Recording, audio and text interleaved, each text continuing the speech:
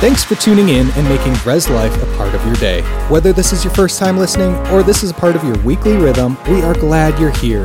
If you'd like to connect more throughout the week, check us out at reslife.org, download our app, or follow us on social media. It's time for today's message, so let's dive in. Today, I want to talk to you about a message that I've been thinking about for at least 6 months. But I want to talk to you about receiving the promises of God. Right? 2 Corinthians chapter 1 and verse 20. For all the promises of God in him are yes, and in him, amen, to the glory of God through us. Now, how many promises there are, I really could not tell you. I have read on more than one occasion that there's 7,000 promises in the Bible. I think 1,000 is enough. But here's what I know for sure, right?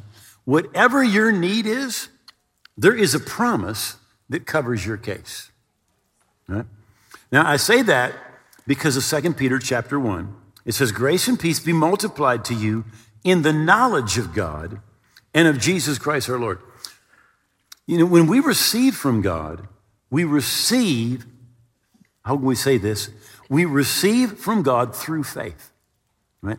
And faith is dependent on knowledge. You can't have faith for what you don't know about, right? So grace and peace are going to be multiplied through the knowledge of God and of Jesus Christ our Lord.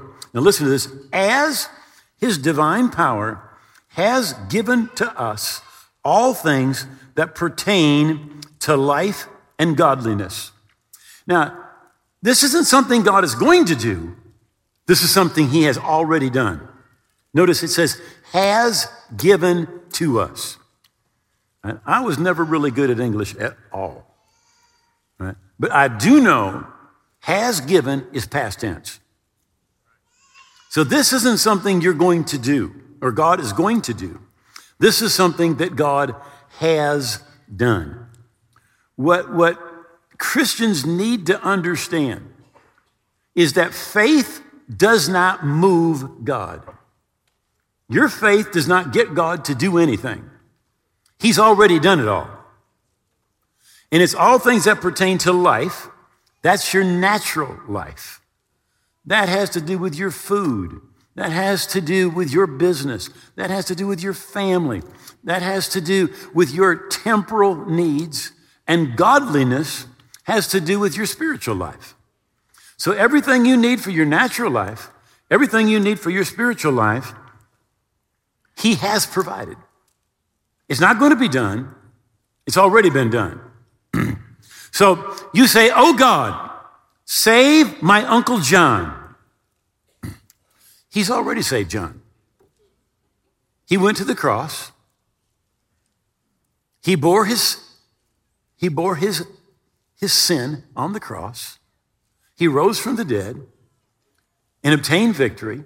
Now, what Uncle John needs to do is receive it, right? But there's nothing else God needs to do because it's already been done. Now, the same thing is true when it comes to healing. Right? By his stripes, healing was purchased for us. Isaiah chapter 53. See, it's already done. But what we have to do is receive it. Now, here's what we typically do. Most people have what I would call experiential theology. So imagine we have 10 people up front, right? And we come by, each one of them is sick, and we pray for all 10 people. And afterwards we say, did you receive your healing? 10 people say, yep, I'm healed. And seven people say, nope, don't feel any different. And this is where people get their theology. God heals 30% of the time. Yeah? Now, we're basing our theology on somebody's experience, right? But we need to base our theology based on God's word.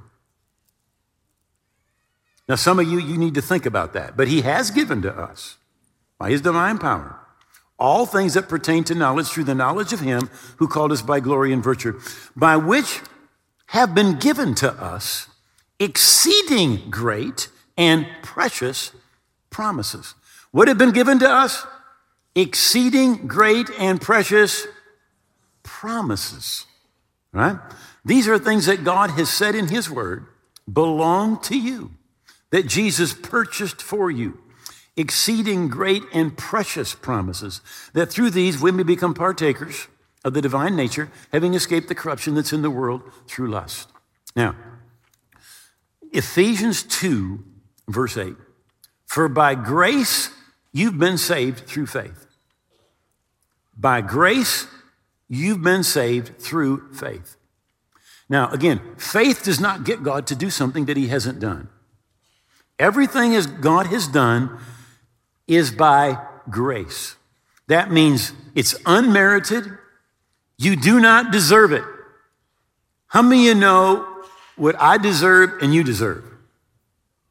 Hell. That's what we deserve, right? But it's by grace. It means we did not earn it. We didn't work for it. We don't deserve it. It's unmerited. It is a gift. That's all that God has done, to provide for you everything you need for life and godliness. But you receive it by faith. In other words, you got to know what belongs to you, right? And you've got to exercise faith to receive what belongs to you. Faith only receives what God has already done or promised. In other words, I cannot go, God, I believe for 10,000 oil wells. There is no verse for 10,000 oil wells. Hello. There is a verse that he'll meet my needs, right? That he'll provide for me. There's a verse for that, but there's no 10,000 oil well verse. So what does that mean? That means I can't believe for 10,000 oil wells, because all I can believe for is what he has already done, what he has promised. Exceeding great and precious promises. So faith doesn't move God. Faith receives what God has already done. I hope it took me 20 years to grab that. Right? And there is a huge, huge difference. So what we need to know what has been provided for us. What are these exceeding great and precious promises?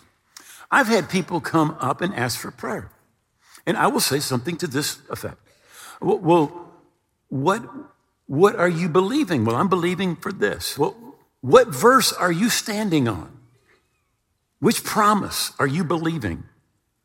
And they'll go, well, just that God's good. Well, there's a verse someplace,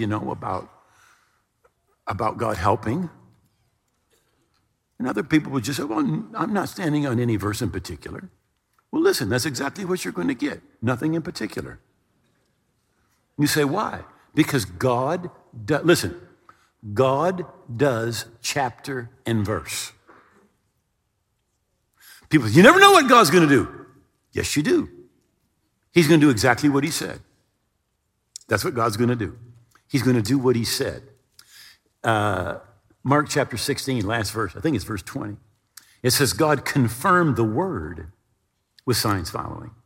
What's God going to do? He's going to do the word. God is not schizophrenic. You understand that the sun never comes up in the west.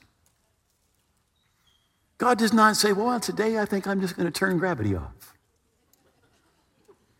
No, he doesn't do that. All right? God is going to do what he said. So what we've got to do is know what he said, because faith is dependent on knowledge. Right? So Jeremiah said, your words were found and I ate them. And your word was to me the joy and rejoicing of my heart. So we're saved by grace, but it's through faith. Faith is our response to what God has already done, right? God said in Jeremiah 1 and 12, I love the King James the best. It says, I'm watching over my word to perform it. I'm watching over my word to perform it. Psalms 138 and verse 2 says, for you've magnified your word above your name. In other words, God says, if I don't do what I said I would do, I am not God. So listen here to 2 Corinthians chapter 6. This is verse 17. Therefore, come out from among them and be separate, says the Lord, and do not touch what is unclean, and I will receive you. Then another quotation from the Old Testament, another promise. I will be a father to you, and you shall be my sons and daughters, says the Lord Almighty.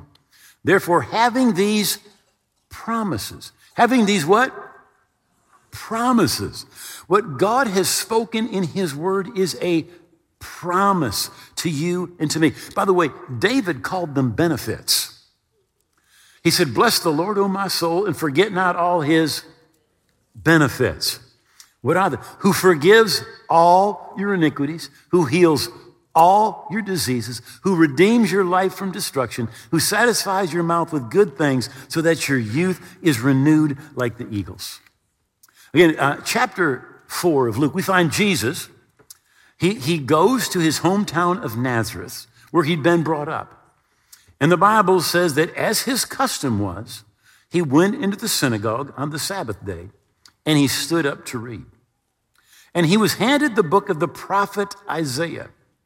And when he opened the book, he found the place where it was written. He found the place where it was written. He found a promise. He found a scripture. And this is what he's going to do. He's going to say, this scripture is true. And this scripture is true today. And this scripture is true about me. Right? But he found the place where it's written. It's amazing to me how many Christians do not know what God has promised them, what Jesus has purchased for you in your death, burial, and resurrection. Because God did it by grace, but you receive it through faith. And just like Jesus found the place where it's written, you got to find the place where it's written. After the first service, I was walking out in the foyer, and a man came up to me, and he says, I need to know. He said, I need a promise. He said, I've been diagnosed with such and such a sickness. He said, but I need a promise from God. He said, which promise shall I stand on? And I said, well, if I was you, I would stand on Psalms 103, verses 2 and 3. Bless the Lord, O my soul, forget not all his benefits. He forgives all your iniquities, and he heals all. How many? All of your diseases. That makes it as clear as can be. Healing belongs to you. I said, you need to get that down on the inside in your heart. Right? You've got to believe it. You've got to know it. You've got to be, as the Bible actually says, fully convinced, right? That is what God is going to do. So Jesus found the place where it was written. The Spirit of the Lord's upon me because he's anointed me to preach the gospel to the poor. He sent me to heal the brokenhearted, to proclaim liberty to the captives, the recovery of sight to blind, to set at liberty those who are oppressed, to proclaim the acceptable year of the Lord. Then he closed the book and he gave it back to the attendant, and he sat down, and the eyes of all who were in the synagogue were fixed on him. And he began to say to them, today, this scripture is fulfilled in your hearing. Right? Today, this scripture is true. And this scripture is true about me. That's exactly what Jesus said.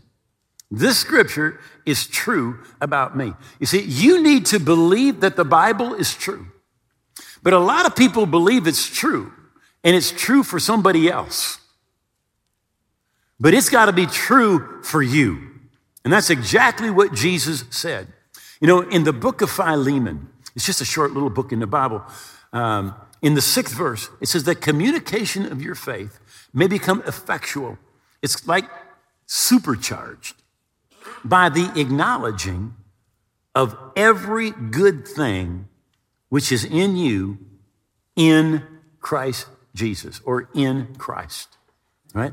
Listen, 130 times in your New Testament, it says, in him, in Christ, in whom, in the beloved.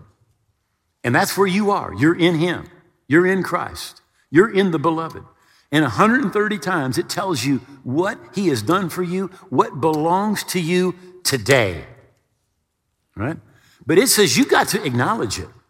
It's amazing to me how many Christians will not boldly make a statement. This is what the Bible says. It is true, and it belongs to me, and I come against every lie. I come against every circumstance. I come against every attack of the devil, and what belongs to me is what Jesus purchased for me, and it's mine today, now, Jesus' name. Go, devil, go, symptoms, go. You got to be bold. You got to acknowledge what belongs to you in Christ. The Bible says to fight the good fight of faith. Right? You've got to say, no, I'm not having this because this is what Jesus provided for me. This is God's promise for me. Right? Now, in Numbers chapter 13, I want to use this as an Old Testament example, and I might get to a New Testament one as well. Right? But God has told the children of Israel, I'm bringing you out of Egypt. I'm bringing you to the promised land. And I am giving you the land. No one will be able to stand before you. He said, I have given you the land. So they get to the edge of the land. They get to this place called Kadesh Barnea. And they decide to send some spies to check out the land. Now they departed and came back to Moses and Aaron and all the congregation of the children of Israel in the wilderness of Paran at Kadesh. And they brought back the word to them and to all the congregation and showed them the fruit of the land. Now, by the way, the fruit of the land, they've got a cluster of grapes, right? And they're carrying it on a pole, right? You've maybe even seen a picture of this, right? The grapes are so big, a cluster is so big, right? It takes 2 men to carry a cluster of grapes. I think they have great grapes at Costco. But I can carry a whole lots of clusters, right? But this cluster is so big, they have to carry it on a pole between 2 guys. I mean, the grapes are like watermelons. Cut it open, take the seed out. These are, okay, you get the picture. This is the fruit of the land. Then they told him and said, we went to the land where you sent us, and truly it flows like milk and honey, and this is its fruit. Nevertheless, it's kind of like, but, I know God said he'd provide, but man, inflation is eating it all up. Things are bad. Gas prices are going to go going up. Man, I went to the store. I used to get along with this much money, but now I can't even hardly feed my family. I know God said he'd provide, but yep. Okay, we went into the land where you sent us, and truly it flows with milk and honey. This is its fruit. Nevertheless, but the people who dwell in the land are strong. The cities are fortified and very large. Moreover, we saw the descendants of Anak there. The Amalekites dwell in the land of the south. The Hittites, the Jebusites, the Perizzites, and the Amorites dwell in the mountains. And the Canaanites dwell by the sea and along the banks of the Jordan. Then Caleb quieted the people before Moses and said, let us go up at once and take possession, for we are well able to overcome it. But the men who'd gone up with him said, we are not able to go up against them, for they are stronger than we. And they gave the children of Israel a bad report of the land which they had spied out. And by the way, bad report was God said, I've given it to you. And they said, we can't. When God says you're blessed and you say you're not, it's a bad report. The land through which we've gone to spy is a land that devours its inhabitants. All the people who we saw in the land were men of great stature. There we saw the giants, the descendants of Anak came from the giants, and we were like grasshoppers in our own sight. And so we were in their sight. Now, here's what happens. There's 2 million Israelites, and they listen to the report. And the Bible says that they begin to cry out and they begin to weep. And they say, if we had only died in Egypt. Now we've come here and our wives and our children are going to become victims. This is what we should do. We can't take the land. So let's select a leader and let's go back to Egypt. And this is what God said. He said, as you've spoken in my ear, so I'm going to do to you. Every one of you from 20 years and above that have complained, that have murmured, that haven't believed what I said, you're not going to receive what I said. You're going to die. And all of your children that you said are going to become victims, I'm going to take them in to possess the land. So this is what God said. There were 2 people, Joshua and Caleb, who said, let us go up at once and take possession. We're well able. 40 years come and go. Every one of those 2 million people from 20 years old and above is dead. They said, we can't go in, except for Joshua and Caleb. God said they had a different spirit. You say, what spirit? The spirit of faith. And those 2 went in because they believed and they said, we are able to go in. Let us go up at once. God's on our side. God will give us victory. Now, it's interesting that God's promise was for everybody. Was it not? But out of 2 million people, only 2 people believed and received the promise. Now, most people would say this. Well, God only blesses certain people. You know what that is? That's experiential theology. God had that blessing for everybody. That promised land was for everybody. But the only ones who received it were the ones who went in, the one who said, we can go in, we can take possession. In Hebrews 4, it talks about this situation. It says this, for indeed the gospel was preached to us as well as to them. But the word which they heard did not profit them, not being mixed with faith in those who heard it. God had said, it's yours.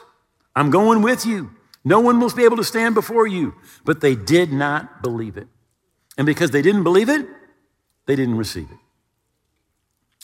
In Psalms 138, again, verse 2, for you've magnified your word above all your name. Here was the report after they later went in and took possession.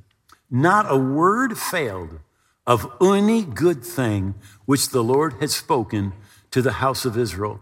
All came to pass. Not one word that he promised them failed to come to pass. But there was a whole generation that did not receive it. And the Bible says in Hebrews, because they did not mix what they heard with faith. So Hebrews chapter 6, because all of these promises go back to Genesis, where God meets with Abraham. And it talks about us here in the New Testament. And I want to kind of unpack this for just a moment.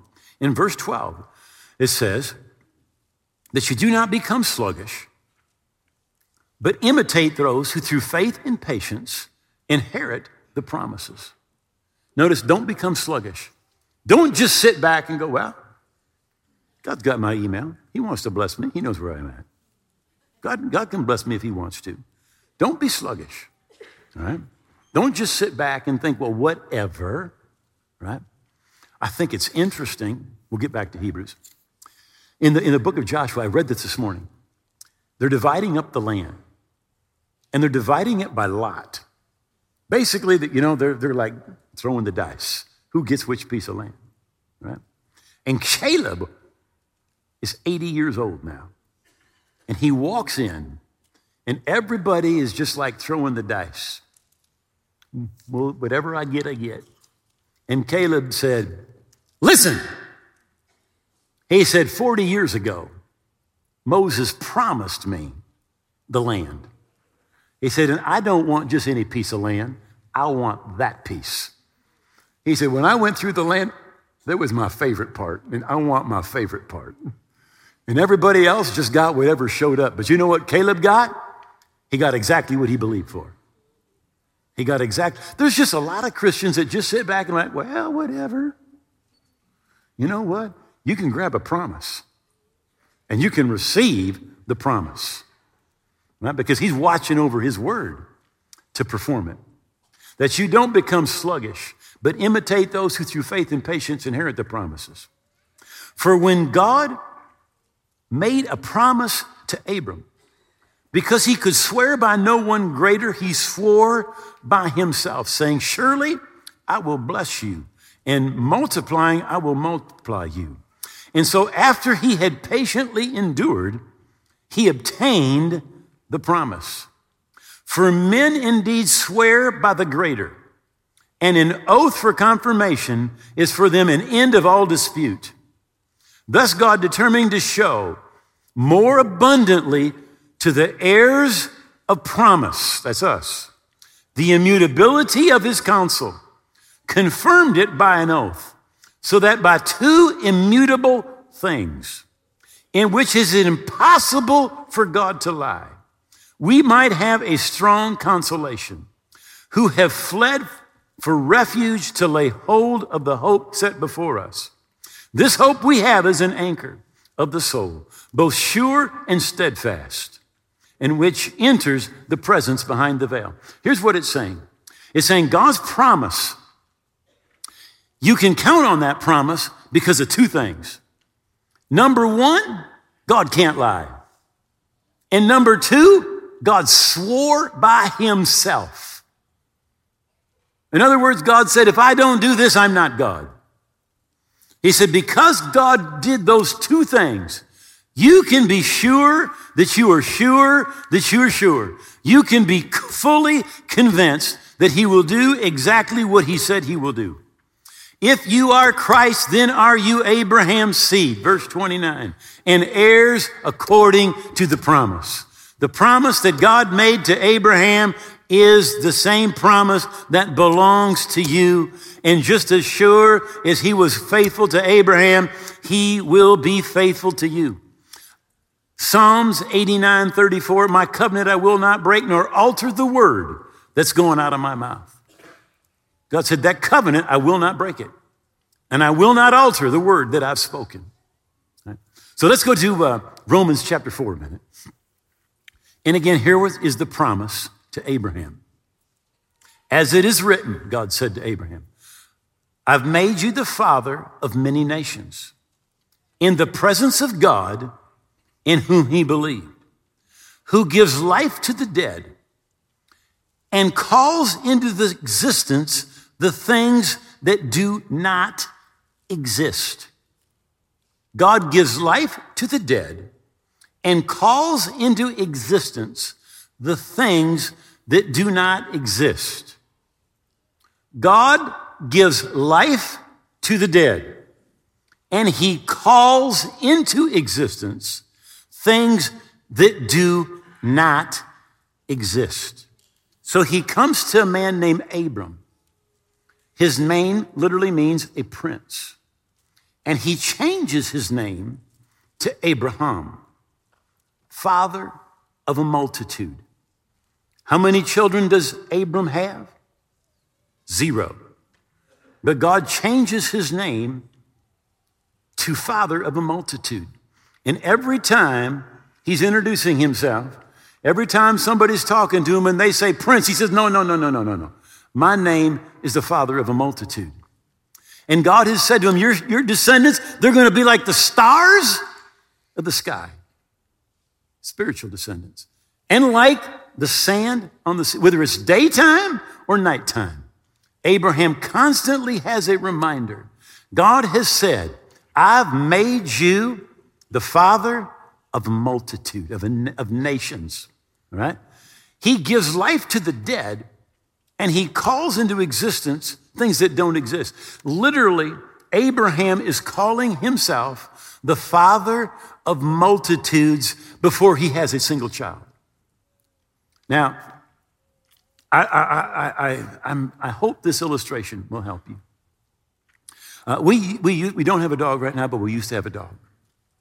We had the best dog on planet Earth. All right? Do we have a picture of our dog? Did we find that picture? Jeannie?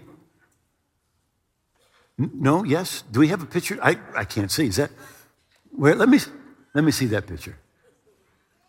No, that's God. I hate that. So is there a picture? Do we have the picture of our dog? I don't see the picture. But anyway, I'm going to say this dog. Oh, okay. But you don't have the dog smiling. Oh, okay. But listen. I kid you not. When I would call the dog and she would come, she would smile. She was so happy. She was wonderful. To love to fish with me. All right. We also had a cat. I did not like the cat. The cat was supposed to be the barn cat, we take care of the mice and what. But that cat would get in the garage, climb on my John Deere tractor, and scratch my tractor, and then get on my truck and scratch my truck. And I hated that cat. That cat, it disappeared. I'm going to say that I was accused of making that cat. I did not make the cat. I did not make the cat disappear. It was an answer to prayer. but because I did not like the cat. Okay, so just so you know, I never called that cat once, but I called the dog. Now, the reason I called the dog was because the dog was not there, right? But when I would call the dog would come, right? And I would pet the dog, and the dog would smile, all right? But I called the dog because the dog wasn't there. Now, I'm going to read this again. He gives life to the dead, and he calls into existence the things that do not exist, all right? See, God is speaking something that does not exist yet. But because he speaks it, it comes into existence. God said to Abram, your name now is the father of a multitude. And just like God called something into existence that did not exist, Abram begins to speak something that is not in existence. But what he does by speaking it, calling it, he literally brings it out of the spiritual realm into the natural realm, right? Somebody says, well, I can't say I'm healed when I don't feel healed. Well, you should call something that's not into existence. You begin to speak that promise of God, and you literally call it out of the spiritual realm into the natural realm. It says, in hope, he believed against hope, that he should become the father of many nations.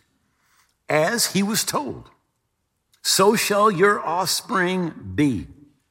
And he did not weaken in faith when he considered his own body, which was as good as dead, since he was about 100 years old, nor when he considered the barrenness of Sarah's womb.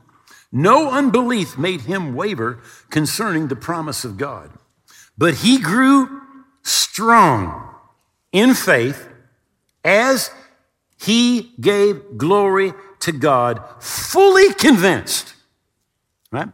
That's what faith is. It's fully convinced. Now, he didn't ignore the fact that he and Sarah were past childbearing age. He didn't ignore that fact. But that fact did not move him. What moved him was God's promise. And he grew strong in faith. He didn't start out strong in faith. He grew strong in faith. How? Giving glory to God. Saying, God, I thank you that your word is going to come true. You promised me a child, and I believe I'm going to have a child. I am going to become the father of a multitude. God, I thank you. You said you'd heal all my diseases. I know the doctor said this, but God, I believe what you said, that you're my healer, that this sickness cannot stay in my body, and I stand against this sickness. I thank you. You're the healer. You're the deliverer, that your word is true, and that I receive what you've promised, that you're working to bring your word to pass in my life. You're confirming your word with signs following. Woo! Thank you, Lord. I am healed. He grew strong in faith. Again, it surprises me how many Christians will never acknowledge who they are in Christ and take the authority that God has given them. The Bible literally says that it will like supercharge your faith. Right? We need to do that. But he grew strong in faith, giving glory to God, fully convinced that God was able to do what he had promised. And that's where you and I need to be, fully convinced that God is able and God will do today for you what he has promised. And all of the promises are yes. And all of the promises are amen in him, in Christ. And that's exactly where you are. You are in Christ. So would you bow your heads for just a moment? When I look at a group of this size, this is what I know. I know there's people that have lived for God for decades. And there are people that right now your heart is, I want to come back to God. But I have drifted away and I've been living for myself. We're going to pray together in just a moment. And when you pray this prayer from your heart, you're going to reconnect. You're coming back to God with all your heart. But there's people that are here that you don't even know where you stand with God. If I say, are you a Christian? You say, I'm trying to be. I hope I am. Will you go to heaven when you die? You say, well, I guess I'll find out when I die. I hope so. But the Bible says we've written these things that you may know that you have everlasting life. You see, we are not supposed to live our life and die and find out if we make it to heaven. The Bible says we've written these things that you can know, that you have, that you know you're right with God. You know you're forgiven. You know that you're on your way to heaven. And if you don't know that, you're not where you should be. So Romans 10, verse 13 says, whosoever, that's you, will call on the name of the Lord. We are going to call on his name the way that the Bible shows us to call on his name. And then this is the promise in this verse, will be saved. If you will pray this prayer from your heart, when you say amen, you're going to be forgiven and you're going to be right with God. You're going to be saved. So I'm going to ask everybody to bow your head, to pray this prayer out loud from your heart. All right? Would you just repeat this? Just say, oh God, I believe Jesus died on the cross. I believe that his blood paid for my sins. And I believe he rose again. And I give him all of my heart and all of my life. I hold nothing back. I'm not living for myself any longer. I'm living for Jesus. I receive Jesus as my King, as my Lord. And I'm living for him. And I thank you, you've heard my prayer, that my past is gone. And I am now a part of your family, a part of your kingdom, today and forever. In Jesus' name, amen. Thanks for listening. We hope you've been encouraged by this message. For more information, if you're in need of prayer or just want to connect with the community, go to reslife.org, follow us on social media, or email us anytime at reslife@reslife.org. We hope you have a blessed day, and we will see you again soon.